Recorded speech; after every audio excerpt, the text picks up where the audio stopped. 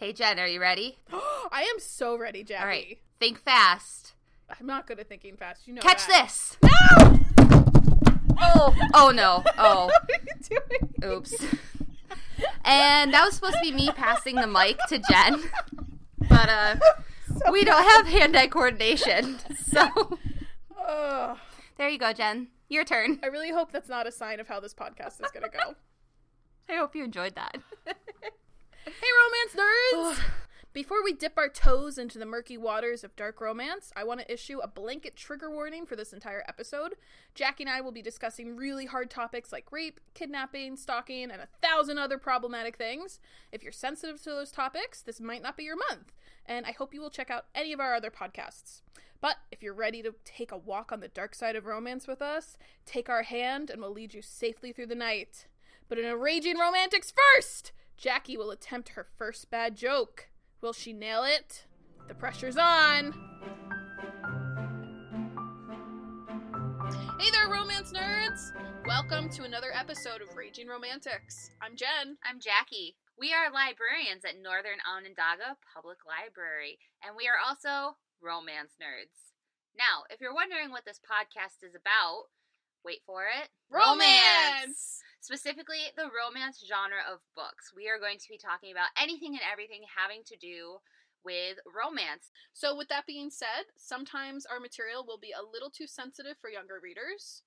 If you feel the need to wait until they go to bed, we will be here for you. Now, without further ado, are you ready, Jen? Oh, I've been ready, Jackie. All right. Let's rage!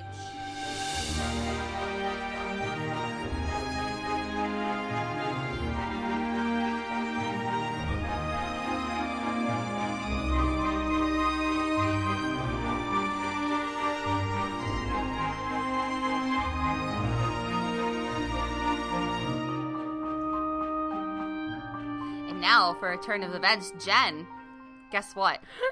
What? No, that's not right. I'm sorry. Hang on. There's so much pressure. There's so much pressure. I don't even know how you intro these things. Okay. I'm like, hey, Jackie. And you're like, hey, Jen. Okay. Hey, Jen. Hey. What did the pirate say when he saw a cookie? I don't know. What did he say? Chips ahoy! All right, I'll give you like a 5. That's fine. That was passable. Listen, there aren't any really jokes about dark romance that I can put into like a PG-13 podcast. You know what? Fair enough. So it is a good point, Jackie. Thank you guys too for listening to Jackie's first attempt at a bad dad joke. Woo-hoo! Okay, decent. I'll give you a little decent rating. And on another amazing episode of Raging Romantics. If you're new here, welcome. Yay! We post 2 episodes a month. One, a deep dive into whatever romance topic we feel like talking about.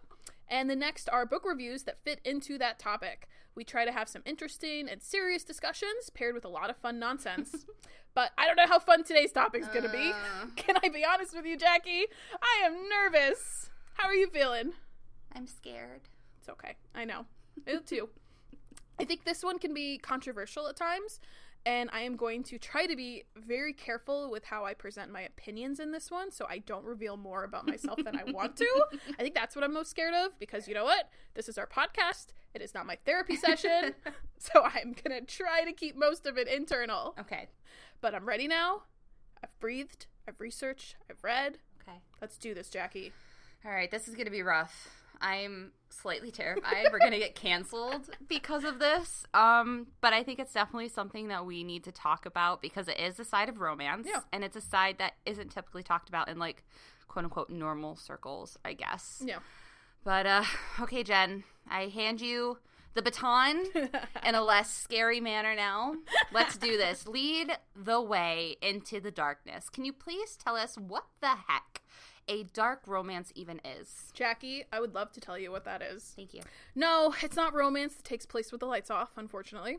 It is romance and erotica that openly embraces the scary, problematic stuff that we rage against in other novels. Okay, it's not easy to nail down an exact definition of dark romance, but stories that are considered dark will include things like rape fantasies, dubious consent, kidnapping, stalking, violence, really unsafe BDSM practices, sex trafficking, sex slavery, taboo relationships, blackmail, torture, forced drug use, really complex, scary revenge motives, and things like forced relationship, marriage, or pregnancy. That's it, right? Well, that's an evil Nope! laugh. Because the characters will usually be very gray anti-heroes, if not actual villains. They will usually have illegal professions like being in the mob, serial killing, or assassin for hire. Do you like how I put serial killing as a profession? Thank you. I thought that was fun. Thank you. They're going to have really questionable motives. They're going to have really weird morals. They are going to be unconcerned sometimes with whether or not the partner actually wants to be with them. And they are obsessive and possessive partners to a degree that would be a major red flag in real life. And a lot of times they are outright abusers. Mm-hmm. So I want to be really clear that you can have some of these elements without it being considered a dark romance. It really depends on how the author puts all of these things together, what things they pick, and the ultimate tone of whatever they're writing. That's why it ends up being kind of hard to nail down a very specific definition of what precisely dark romance is. It's kind of one of those things where you know what it is when you see it. Most of the descriptions I read online centered around making it clear that dark romance should raise some pretty powerful emotions in you. It's probably not always going to make you feel really light and cheerful. Yeah, that was something that I read in the blog Smart Bitches Trashy Books, Which is an awesome romance blog, So by the good. way. Like one of the the leaders, right? Yeah. Mhm. I think they also have a podcast, too. Yeah, they do. I'll try to link it. But that was pretty much the definition that they used, was that it's easier to distinguish dark romance from quote-unquote light romance, and it makes it a little bit easier to conceptualize, where if you think of light romance as the typical, like, funny, friendly, rom-com, perhaps, it's not particularly painful emotionally. It's the basic fluff that everybody thinks that romance is, but it's not, as we know. Whereas dark romance is, quote, a romance that's going to eventually have a happy ending, but it's going to hurt a bit first for everyone involved, including you, the reader. I really like that description. That's good, right? And it's I think it's it really fitting. puts it in, like, juxtaposition of, like, mainstream romance versus that kind of, like, darker sub-genre scary area. And I think this is why I personally have such a hard time getting into this specific subgenre. I've read a lot of questionable romances. Right. I'm not gonna lie. One of like, my favorite things. Aliens, Yeah. I simp for Aliens, as we all know. But the darker romances are harder for me to get into, mostly because I find myself triggered by a lot of things that are described in the darker romances. And, you know, before we get any further, I really do just want to interject and say that to each their own. Jen and I are very open, obviously, about talking about pretty much anything, unless it's with our coworkers, bosses, God, no, or parents. please. I don't want to have this discussion with my boss. We're recording this in the office after hours with nobody around because we were so scared. So please don't think that we're shaming, victim blaming, anything like that. Mm-hmm. The human brain and human desire is, like, it's weird. Your brain is a weird place. We don't understand hardly anything, and we're pretty quote-unquote advanced scientifically, and we know nothing really about the brain. And this is partly why psychologists really even still debate nature over nurture. We just don't know. We have no idea why we fantasize about what we do for the most part. I mean, serial killers are one thing. Like, the normal human brain, who knows? Therapists attempt. So if you, dear listener, find yourself interested in these topics, if you've ever experienced something along these lines or fantasize similar to these things we're going to be talking about, then that is totally okay. Unless you pull a Dexter and start killing people. Yeah, don't do that. And if you do not quote us as your motivation. I don't think serial killing in real life works like that. No. So just don't take that as a go-ahead. I do have a really good book series that I'll recommend about serial killers, though, because as we all know, I'm obsessed with murder things. But anyways, back to dark romance. Jen, why would anyone want to read these things that can be so difficult, and why are we even talking about it here today? I mean, one thing Jackie has already said, we decided this was important to cover just because it has ended up becoming a really popular subgenre, and it raises strong emotions in everybody, no matter who they are, positive or negative. It's hard to find in mainstream publishing houses, but it's really flourished online and in indie spaces. its existence also helps keeps these kinds of actions and behaviors away from the mainstream romance world, which I think is why it's really important that it exists. It really helps define, like, a safe space. Yeah, exactly. That's a good way to put it. This isn't always the case in romance publishing. One of the reasons I really hated Flame in the Flower, if we could go back to that for a moment, as much as I hate it, was because the heroine was raped by the hero immediately in the beginning of the book. Like 20 pages in. It was within the 20 pages. I mean, a lot happened in the 20 pages, but she was raped twice, and that was the worst of it. The plot device, this rape or forced consent of the heroine, was really common back in the day of early traditional romances. The authors felt like the heroine enjoying premarital sex would be worse than anything else she could do, so she gets raped instead. Right, there was that book that you read, I forget which one it was, but you quoted it a while back that was talking about how it was pretty much a trope of that you, as a romance author, were expected, if they were having premarital sex, to have that forced consent be their first instance. Because if she likes it too much, she's a whore, and you can't like a heroine that's a whore. But as soon as they're safely married, then it's fine. Then it's super safe. 2000s romance happened, and we kind of threw that out the window, thank God. Yeah, now we know that it's very unacceptable. It's not a value we encourage in the stories we read, and we expect a lot more from our romance today. So we've stopped throwing these darker aspects just anywhere, and now instead there's a proper classification if that is something you're interested in exploring, which I still think is important to keep that space. Yeah. If you're interested in that classification system of, like, what falls on what end of the spectrum of light to dark at all in the romance genre, go ahead and go back and listen to our Silver Fox episode. We give you a complete breakdown of the different levels of smutty romance and where the delineations lie. That's a great side note, Jackie. Thank you. In publishing today, thanks to these content warnings, Flame in the Flower could actually be more enjoyable for certain modern readers. These content warnings give these kinds of terrible behaviors, like the dubious consent, an umbrella to exist under safely, with proper warnings, with tagging, and without accidentally glorifying or romanticizing them.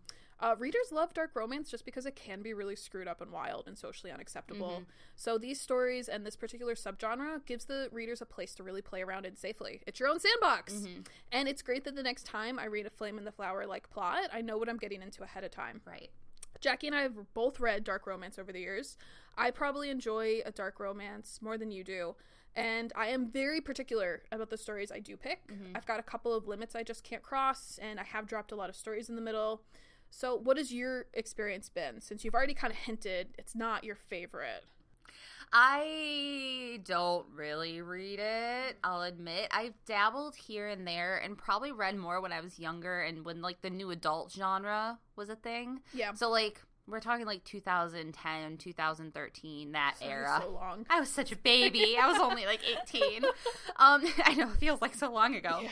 But the most I've ventured into it really would probably be MC, so motorcycle club romances. Those aren't necessarily dark, though. Again, it depends on the author and the tone. Yeah. Joanna Wild, I think, is my favorite MC author, and she does have, like, darker tropes. I think she was the one that started that, too. Really? Like, it was a big deal when she came out with that, the Hawks property. Yeah. It was, like, a big deal. It's the Silver Bastards MC Club, that series. And that, of course, was mostly inspired by Sons of Anarchy. Charlie Hunnam, I love you. Yeah. I almost said if you're listening to this, but why would you ever be You would not listen to this. And it's only directed at Charlie Hunnam because, honestly, in real life, bikers are not cute. Yeah, no. Don't go out with a real biker. No. That is what fiction is for. Yeah. But when I got into Kindle Unlimited in 2016, thanks to Jennifer Tolley. You're welcome. You're welcome, world. I did try a few dark romances just because they were there, but I really couldn't get into a lot of the subplots and tropes. Again, there were some authors like Joanna Wild that I found that I did like. But like I said at the beginning, I really find myself triggered by a lot of these things, but we'll touch on that later. And not too much. Like Jen said, it's not our personal therapy session. No. But what about you, Jen, queen of dark romance? I'm definitely not queen. I think that's going to be a little strong. Yes, queen. No, maybe I can be like a duchess or like a minor lady. Okay. We'll do that. Duchess. I really don't get that wild or crazy. I almost am never going to read a dark romance where the hero is really cruel to the heroine. I know that sounds dumb considering the list I've already read, but I can put up with a lot of scary plot if the hero is obsessed or possessive. I can't do the opposite where it's a scary character, if that makes sense. I don't want to hear about them really wanting to hurt or torment the heroine. I had to give up on this mob romance that I'm thinking of on the top of my head. where this hero sweet-talked the heroine into marrying him just so he could play out this really twisted idea of revenge against her, and it was so cruel and mean, and he just never redeemed himself fast enough for me. It's like why you didn't like Simply Forbidden, because they were so mean to each other. Yeah, I don't like it when they're mean. But then with something like a Jessica Cain novel, who is a very popular Kindle Unlimited smut author, the heroes are really messed up. Like, they really need to be on a watch list. Yeah. But because it's in service to the heroine, I'm good. Like, they're very much like a sweet stalker, even though that is very much an oxymoron. I can't believe I said that out loud. But that's kind of world exists in dark romance. I also have a very hard time with trafficking stories. Yeah. I can usually read them as a hurt or comfort plot where it's about them healing. But Julia Stikes is another really popular dark romance. She has a lot where it crosses the line, and she has had books where the sex trafficker falls in love with the slave he's about to sell and keeps her as his own pet, and it's just a mess. And those I've had to give up on. Yeah, we won't really touch on the human trafficking one because that is really difficult, and neither Jen or I really like that or have any interest in pursuing it. And I think most of the people who listen to it won't. But again, if that's your jam, go hit up Julia Stikes. And she is fun. I've really liked some of her stuff. She's got this Daddy and the Dom that's awesome. Oh, I think it's a threesome. Yeah. I think I read that. It's a dom and a daddy, by the way it sounds. It's good. And that was another fake kidnapping and, like, forced attraction almost. Okay. It was good. So basically, what you're trying to do with this whole episode is that you're trying to justify why you like dark romance and why people read it. Yes, this is me, not Nopal's library. Yes. This is my opinion. Yes. Please do not call my boss. If you don't like this, send us an email. We'll talk it out. Yeah. So let's go ahead. Let's take a look at some of the more difficult tropes and some of the more prevalent tropes that we feel comfortable talking about. Yes. And try and figure out just exactly how these tropes are handled and discussed in dark romance and how we can even really call them romance books. How's that sound? It sounds like the opposite of fun, but we're going to do it anyway. Okay. So let's start with what makes dark romance the most scary is rape and consent issues in general. It's something that's really unsavory in most modern romance, and yet rape or rape fantasies or dubcon flourishes in dark romance. Even dark romance published today, not even just like dark romance previously. The research is really varied on how many women fantasize about rape. One article I saw said 62%, another said 34% to 52%. It's a really hard thing to study, and I think you have to take the conclusions with a grain of salt, because a lot of these researchers are men. Yeah. But I do want to stress, it seems to be a common thing. No matter where I look, there are women with these fantasies and interests, and you're not weird, and you're not setting yourself up to be raped in real life. I think that's the biggest point I want to point out. Likewise, it's not weird if you haven't had any of these fantasies. Like we've said, the human brain is a really weird place sometimes. Yeah, so just to kind of jump in back to, like, psychology, because as we all know, I'm a psychology nerd, even though I never studied it. But to talk, the study that Jen was talking about, I think it was a University of Texas psychology study. One of those. And it was in 2008, and 355 women were surveyed. 52% reported fantasizing about being forced into intercourse, and 32% that they said that they were erotically raped by a man. Many think that these are actually really lowball estimates, considering that there's the stigma behind this. There's a huge stigma, and we've talked about it even with, like, admitting you like romance novels. A lot of people just don't report, or they'll falsely report because they're too embarrassed or ashamed to admit that it crosses their mind. And again, totally open. You guys do you. Yeah.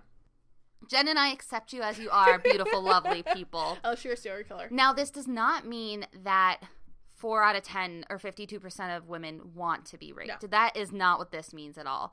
It means that they have enjoyed the thought of being overpowered within the fantasy land of their own mind. And it's the force of culture. I really love this quote. The force of culture puts some level of shame on women's sexuality, and a fantasy of sexual assault is a fantasy that allows for sex that is completely free of blame. Yeah. So it's this idea of literally being forced into something that society itself says is wrong, but you're rejecting society. That makes a lot of sense. Like, no guilt, no responsibility. Yeah. Yeah, I like that. It's like an electrical thing. It's the same thrill we get out of, like, speeding or, if you drank before you were 21. Never. Never, Mom. I promise. I swear. And of course, there's a lot of interesting studies about the connection between like real life violence and porn and like porn BDSM and all that sort of stuff. We won't get into it. I will, of course, put a bunch of articles for you to look into. But all Jen and I are really trying to say is that it's not weird. Mm-hmm. And I think more people fantasize about it than you would actually think. Yeah. So neither of us will ever admit to it or say yes or no because there is so much shame and guilt attached. But yeah, and this is a work podcast. Yes, it's a work podcast. Just give yourself a break. Because weird fit stuff and fantasies has always been a thing for women. It's definitely not a 2021 thing. As part of my own research, I finally got around to reading this book that has been on my shelf for way too long. It's called The Secret Garden by Nancy Friday. We don't have it at the library, but it is very available online, very cheap. It's described as a revolutionary book published in the 60s after she decided she wanted to study female sexual fantasies. So she put ads in newspapers around the US and England, and she ended up, by the way, with every single male she told this project to, they were all, "Oh, you're never gonna get any. What do you mean? Women don't fantasize. They're just happy with us." She got 400 fantasies back, and they were wild. Yes. I'm gonna say the book itself is kind of an excuse just to put a lot of fantasies in a book, but she does tie them up with some interesting things. I do wish there had been more analysis, like more thinking and more stats. But even the most open-minded sex therapist back then was not at 2021 standards, so no, it was still kind of a mess. Because you said this was the 1960s, yeah, right? This was the 60s. So, I mean, it was something at least. So she ended up kind of just putting this together herself. And she worked with what she had at the time. She ended up getting every conceivable idea of fantasy, and the whole thing is really interesting. Because of the era, it's really dated at times, and there's a section on black men that's really racist. So I would keep that in mind when you read it. Salt. But it is one of the first attempts to take women's fantasies seriously, and I think a lot of it can apply today. But we are just going to focus on what she learned about rape fantasies, dubcon, and DS situations. Unfortunately, she never gives real statistics, but I think she ended up with more than she thought she would.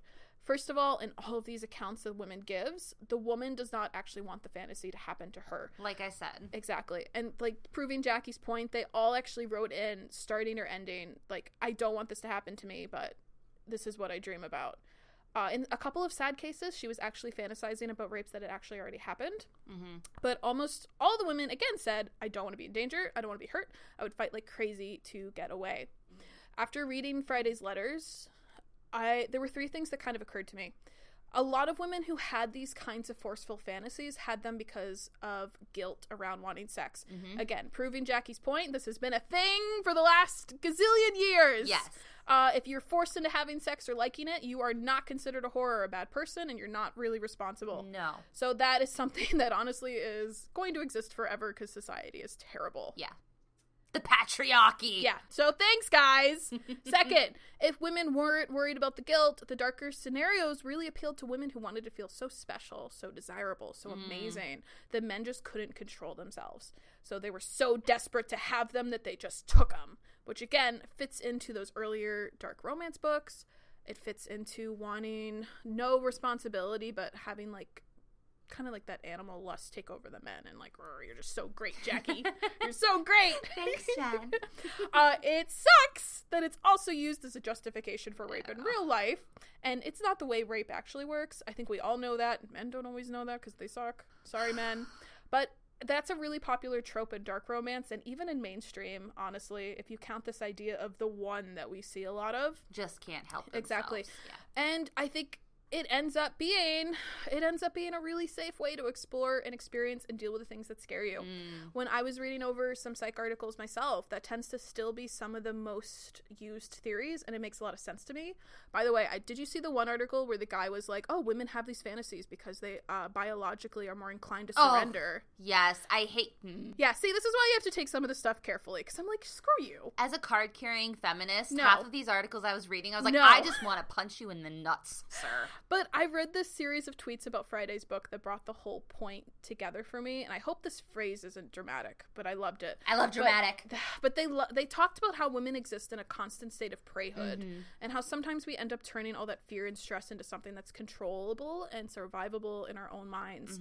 So some of her work and that idea of experiencing all that bad stuff safely is a way we can start to understand why dark romance can be really important and really popular for readers. Yeah, and we'll talk more about that later, the idea of, like, rationalizing it in your own brain. Yeah. We'll talk about that. But let's start talking about the romance books themselves. Please. And maybe we can describe some of the more popular heroes, since we just talked about some of the tropes that went on.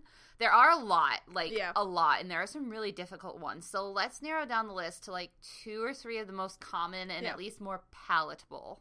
Jen?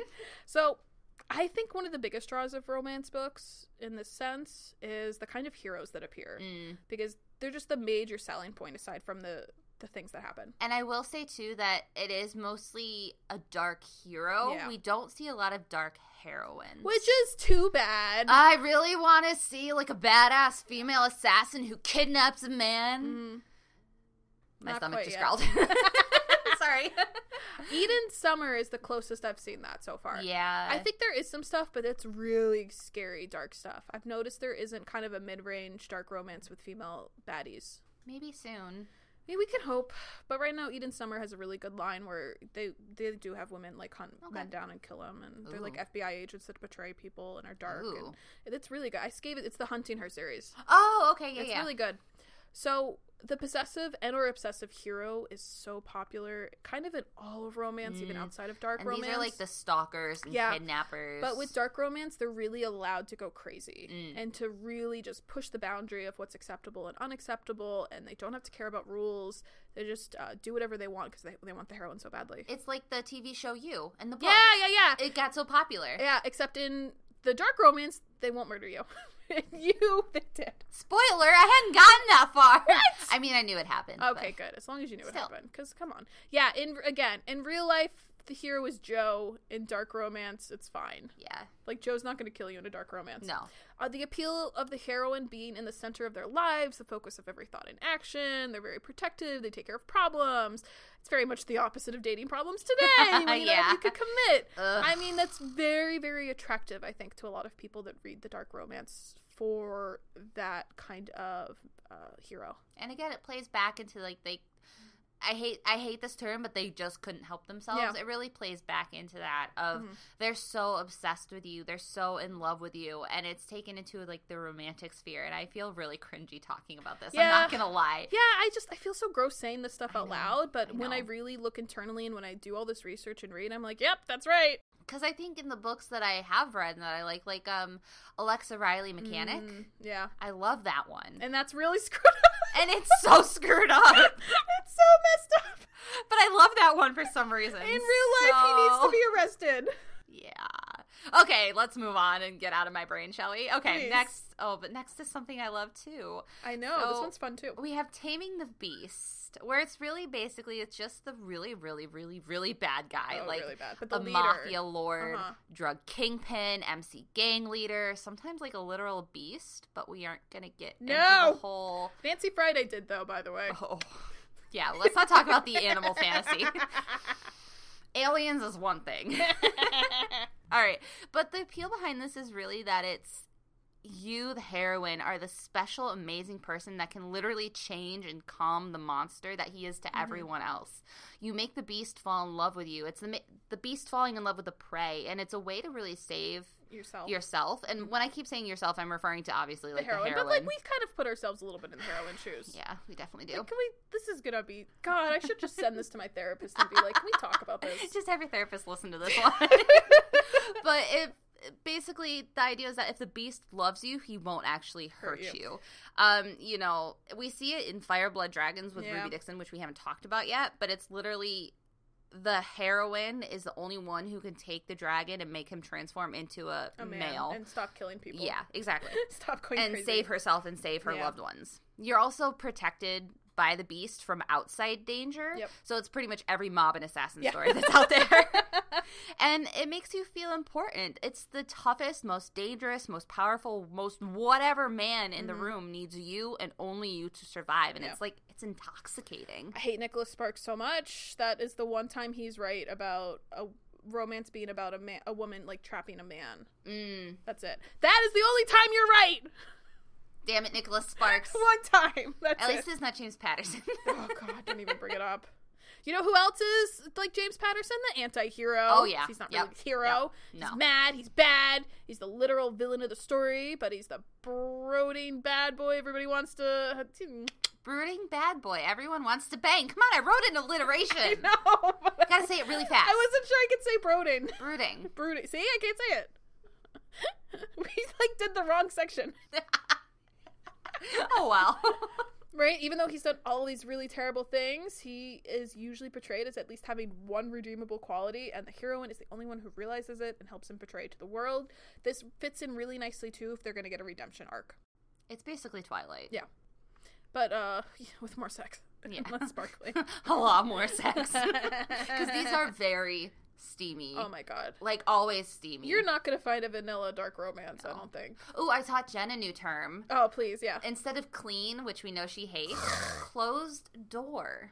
So closed door romance. But then one of our favorite people at our book club meeting, Van, said, fade to black. Oh, yeah. I really, really like that. So That thank you, was a good one. Van! Thank you, Van. Woo! But that's not what dark romance is. I know.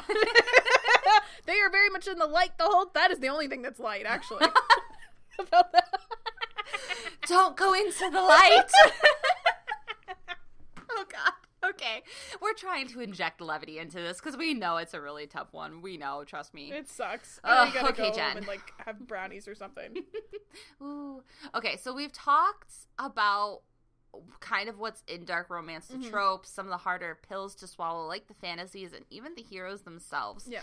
But I really think we should take some more time to answer probably the biggest question most people are going to have. Oh, yeah? What's that? Why? Why the bleepity bleepity bleep are we listening and reading these bleeping books?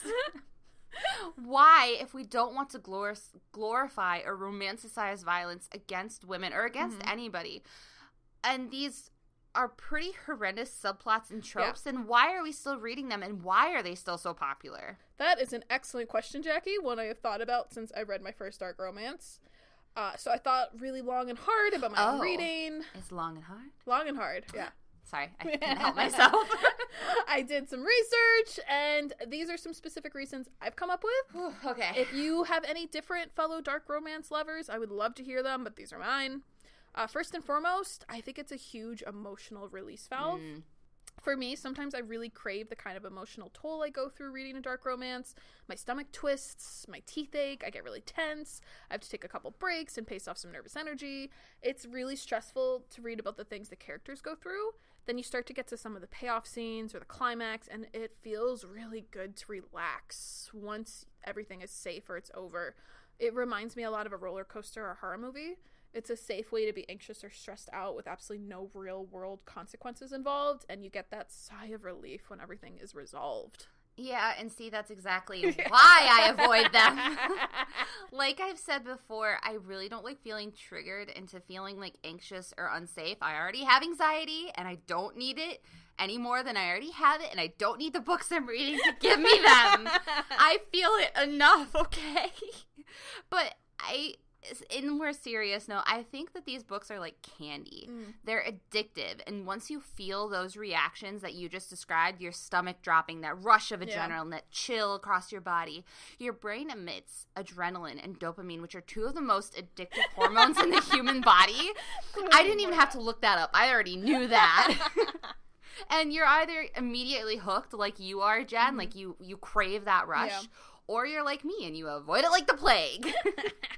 Where you, Jen, your body goes, oh, feelings, I'm feeling something, I'm feeling scared, I like this. My brain goes, nope, time for anxiety attack. So I avoid them. And that's my personal brain chemistry versus your personal brain chemistry. And a lot of the times there's a lot of fluid and blood play in these, and I just don't do that. I love that you throw that in there. It just rears me out, okay? Anyways. But speaking of dangerous situations, maybe we should experience a real dangerous situation safely, like in a dark romance. Okay. Because obviously, I don't want any of this to happen to me in real life. No. But that doesn't mean it's not thrilling to experience, if I'm being honest. I get the drama of being involved in some dangerous mob life or dealing with assassins, and then I get to be even that more grateful for my boring life when the book is over. True. I think the older I get, the more I realize a steady, normal world is such a blessing, and I really like being reminded of that, just to, keep some gratitude up. Yeah. Especially now. Yeah, I think this is why the darker romances that I do read I tend to like. It's, again, because of that adrenaline dopamine flood, but in a different way. Instead of, like, an emotional release valve, it's kind of the same reason I listen to true crime and why I'm obsessed with, like, murders and all that sort of stuff. I love these sort of things, not because I want to, like, join a motorcycle club or because I want to go out and be an assassin, or even feel drawn to that lifestyle, but because it's exciting, it's dangerous, it can be life or death. There are bigger plots at play than just, like, getting married or having a happily ever after, which is what you typically see in something like a Regency romance. Yeah, there's not a lot of mob in Regency yet. Yeah, no. Maybe although there was that Sarah McLean Bare Knuckle Bastards. Oh, that's true, yeah. But that was still, it wasn't as... like, yeah. It's not the same vibe. It needs to be kind of a contemporary almost. Yeah. And pretty much. Instead of horror movies, we're listening to true crime, right? Okay. Instead of seeking out actual dangerous situations with sexual partners, we're reading dark romances. That kind of idea. Which actually I like a lot. I think that's a good point. Thanks. I like that. I came up with that analogy all on my own. Good job, Jackie. Thank you. And I also like seeing how women persevere or get through it or heal after horrible events. I always get really invested in hoping a heroine makes it through and how she manages after, and if she doesn't manage that well, I really like seeing how she gets revenge, because I am actually bloodthirsty in fictional worlds. Not in real life. I very much expect laws in real life, but in fiction, just kill the guy. You love a good hurt comfort. Yeah. Yeah. Hurt comfort's so much fun. Yeah, and I think this, again, just goes back to that experiencing dangerous things in a safe setting. We're seeing how our peers, how these heroines handle these situations. And just like when we're watching a horror movie, we tell the girl, don't go into the basement. We're able to judge how we would act in a similar instance and kind of play out the situation in our own brains. Like a rat in a maze, we're learning how... like, we're learning risk reward. We're learning what happens when you act a certain way in certain environments. And we're reading dark romance to experience a safe version of very risky sexual behaviors. Yeah. And we're reading these plots to experience and learn different reactionary methods. So, like, I know I wouldn't be into blood or fluid play because I really hate reading it. I mean, you might have guessed without reading it. Yeah, fair enough. Like, I could also guess I probably wouldn't be, like being shot in the knee or something. I don't have to read that in a mob romance. Okay, so I mostly get your point. I just wanted to take it to a ridiculous level. Okay, so here's something I would not mind because I really want to know what it feels like to take the bullet out. Oh, really? Yeah. Why? I don't know. It's like a splinter. There we go. We found the first weird comment of the podcast, guys. The first one. Listen, nobody should feel bad about their fantasies. Jackie should feel bad about that one. I don't get that one. Don't make me spit water out my nose. That one's weird. That one's weird. Oh, God. Okay, please continue. I would love to. Titillation, which is a great word. Thank you. Yeah, I thought one of the biggest reasons I like it is, the stuff's exciting. Yeah. Mainstream vanilla stuff is absolutely exciting too, but there's something to be said for pushing past the limits of what's acceptable. And sometimes you want to find out how far a person's going to go. You just learned how far I'll go. That's just as much human curiosity to see what'll happen. Yeah, these books, they're spicy. Oh, yeah. And sometimes, that's all you need. Yeah. And I wish you all could see my face as I say this. You don't. You don't want to see it. Hey! Listen. But I know what you mean, because sometimes when a hero does a throwaway line of, like, I'm going to kill him if he looks at you again, I'm going to tie you to the bed so you don't leave again, I'm like, I know in a mainstream, the author doesn't mean it. He's not going to do those things. Yeah. But then in dark romance, I'm still kind of like, he could, and he probably will. It's why it's like... Okay, so it's like in Sons of Anarchy when Charlie Hunnam punches out a guy, and you're like, oh my God. I mean, I shouldn't approve of this. And I don't. It's my amygdala getting in on it. It's that caveman brain, guys. Ugh. And then a lot of dark romance comes with hero redemption arcs. It's not even so much that they redeem themselves to a mainstream level. It's just enough that the heroine could safely live with him without any kind of moral conflict. Mm-hmm. But I said this the last podcast, I really love a good hero groveling scene. Mm-hmm. If the guy starts off as a monster or a bastard or anything else, it gives him a lot further to crawl. Mm-hmm. You do have to be careful. I don't think all authors can manage this. Some of the guys don't change or improve fast enough, and I have to give up. I'm not going to sit there and watch them be super mean to the women forever. Like, I can't do that. And I think if you're newer to dark romance or you're wanting to get into it, this might be a little easier to get into because there is that redemption to look forward to. And especially if you're, like, very feminist and you just want to see a man grovel. It's a beloved trope throughout pretty much all of romance, not just dark. Is that a feminist thing or is that like a sadistic, like sadomasochistic? Sadistic. Yeah, is that a sadistic thing? Am I being a feminist here or am I like enjoying something else? I mean, speaking of that, I also love a good female fantasy revenge arc. This is definitely just a me thing. Nah. So sorry, Jackie, if this is my weird comment. I don't think it's as weird as your knee bullet thing. But I love seeing how a woman gets even or over. This only works, though, if the bad stuff she's experienced has happened at the hands of somebody else who wasn't the hero. Sometimes it works, but I really prefer the bad thing coming from the villain. And you have not read any of those, I don't think. Yeah, no, not really. I can't name any off the top of my head, so maybe you'll be able to like give me some good recommendations. Okay. But it's really it's a non sequitur for me. But okay, Jen, I have a question for you. Okay. Is it wrong for us to read dark romances? Are we perpetuating these horrific acts through our consumption of this media? I almost want to say we're mostly safe because I don't think men read this a lot. Yeah. So I know a lot of defense lawyers, like we talked about in 50 Shades, they will try to be like, oh, look at the book she was reading. She wanted this to happen. This is why, like, the hero, like, my client was giving her what she wanted. No. You're not going to do this unless this stuff is already within you, I think, to hurt people like this. Mm-hmm. I don't think fiction is going to necessarily awaken anything in you that wasn't already there. There was this really good article. So basically a couple years ago, like 2013, I think, the UK was looking at banning all forms of porn that depicted any type of BDSM. Okay. However, they did a lot of studies into the connection between violence, real life violence, and porn, specifically porn that depicted BDSM. Okay. And in the United States, the incidence of rape declined 85% over a period of 25 years as the access to porn increased. Okay. So as there was more on the market, there was less violence. And that's because, and this was the revelation that I had, it's because we're viewing consent. Okay. As we watch this porn, we know that there's consent between the actors. And I read some really interesting stuff about like the conversations that go on between porn actors. And this consent matters because it's not just... It matters in its negative and in the affirmative. Mm-hmm. So in the negative, in the actual violent, there's the lack of consent. And this is where we see really heavy violence. This is real life stuff we're talking about. Versus in things like pornography, in things like these dark romances, there is the affirmative consent. We know that there's going to be a happy ending in these dark romances. In porn, we know that there's this conversation and that there's a literal contract signed between the actors. So I think that... Basically, I think this is really hard. This is the really hard one to talk about. I want to push back a little bit because I feel like some of the trends in that could just as well be a society thing. It could be women gaining more rights and having these conversations. And I mean, it was legal to rape your wife until the 90s federally. This is true. You know, there's just been a lot of changes, and I don't want to put that all in porn, especially when I think of...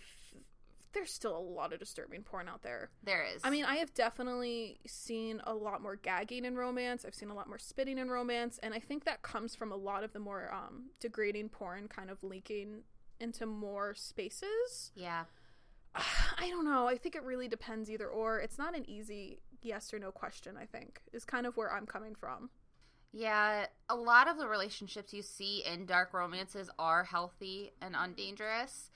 But I think you said before that you're drawn to the stories where the worst has already happened. You know, the woman has a stalker, but like I said before, it's going to end up happy. So, that's why I really love dark romance, is that the worst has happened. This woman has a dangerous stalker that knows her every move, that has all the details about her life, and she's safe.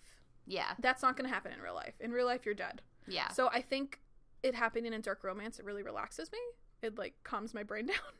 Yeah, and I don't think that's just a you thing. Mm-hmm. I mean... I hope not. It's definitely not, as we already saw from the psychological statistics. I mean, we see it a lot. Jen and I see it in library patrons who are ashamed of the types of romances they read, or even that they're just checking out romances because they're afraid that we, the librarians, are going to judge them for what they're reading. Yeah, we don't care. But no, we really don't care. Unless you're reading Mein Kampf, in which case just... No. Even that, I'm only going to care if you've got Nazi stuff on. Otherwise, it could just be a school project. This is true. But if you're, like, got an Iron Cross, I might be a little... Like, please don't Heil Hitler. Don't come back. But anyways, we can ban you at that point. These are literally just fiction books. These are just books. If you take it into your personal life, that's fine. Again, as long as you're not killing anybody. You do you, boo. Do you think there are guys out there... Or do you think men are like, oh no, I'm so ashamed I like hentai and tentacles. Woe is me. No. They literally do not give a flying fart. Yeah. We're talking about romance novels and mostly rational people reading these romance novels. We can recognize the difference between good and bad. Yeah. We're raised in a society where we're told to feel shame for our desire, to be ashamed of wanting sex, of being turned on, of being attracted, of talking about sex and romance and relationships and desire. Obviously, Jen and I don't feel any shame about that. I mean, it depends on the person I'm talking to. This is true. I'm not going to talk to my parents about this. I'm not telling my boss. You know.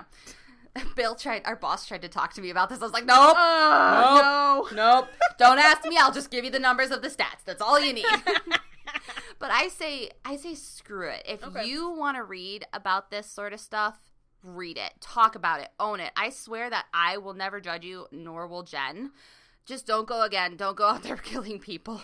Unless you're going to tell me you have a fantasy about pulling a bullet out of your knee. Well, okay, so you can judge me because we're friends.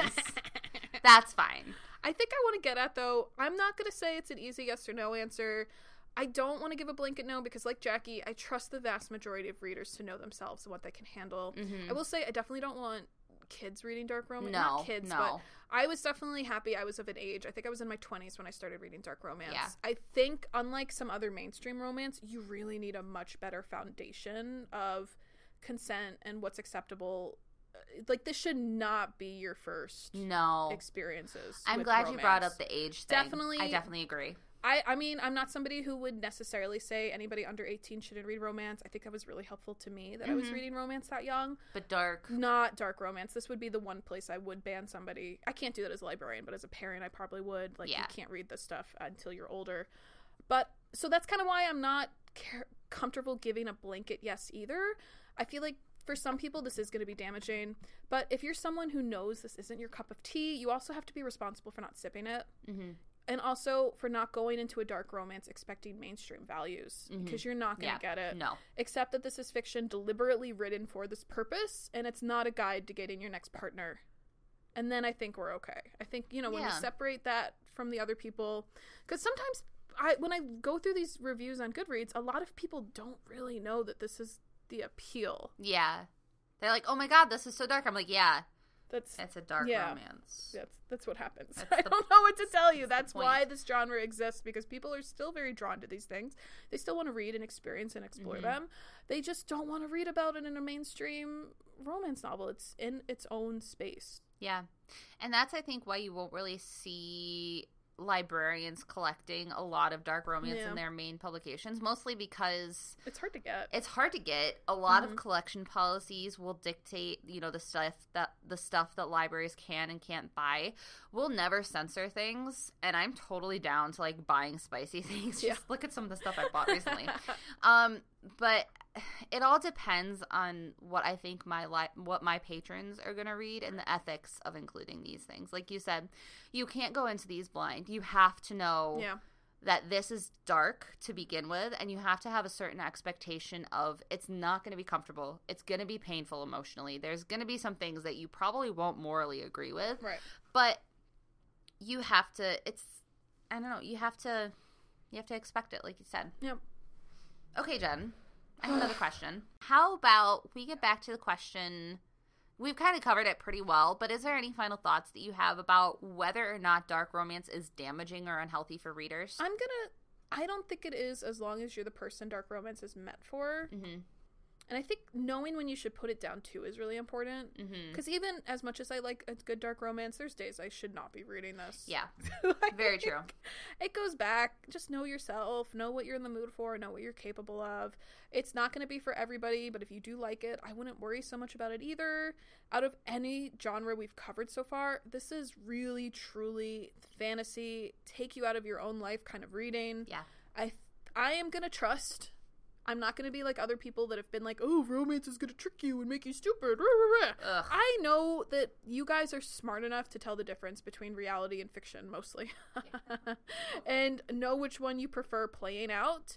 Because in the end, most of the replies Nancy Friday got back said they hoped that absolutely none of these things would happen to them in real life. It's just a private little thrill for your own self and body and mind. Yeah.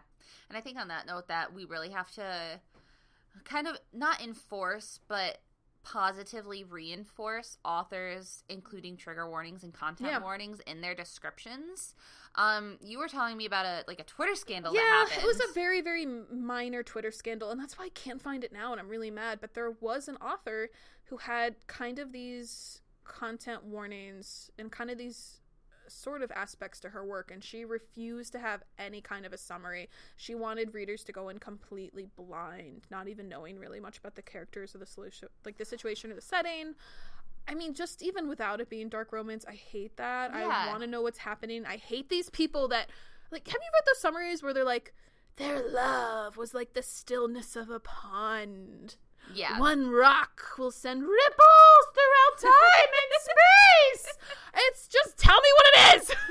It's like, is this a space book then? Are they going to be by a lake? How many rocks are involved? I'm 99.9% less likely to read a book that has a very vague description or no description at all. I hate it. And I just I that's why I love Kindle Unlimited, because they have to put a description in there, and then I will pretty much always go through the reviews. And you don't even have to give that much away in your summary. No. Most of the dark romance I read, they put at the very bottom of the summary, they're like, trigger warning, this is going to have rape, kidnapping, blah, blah, whatever.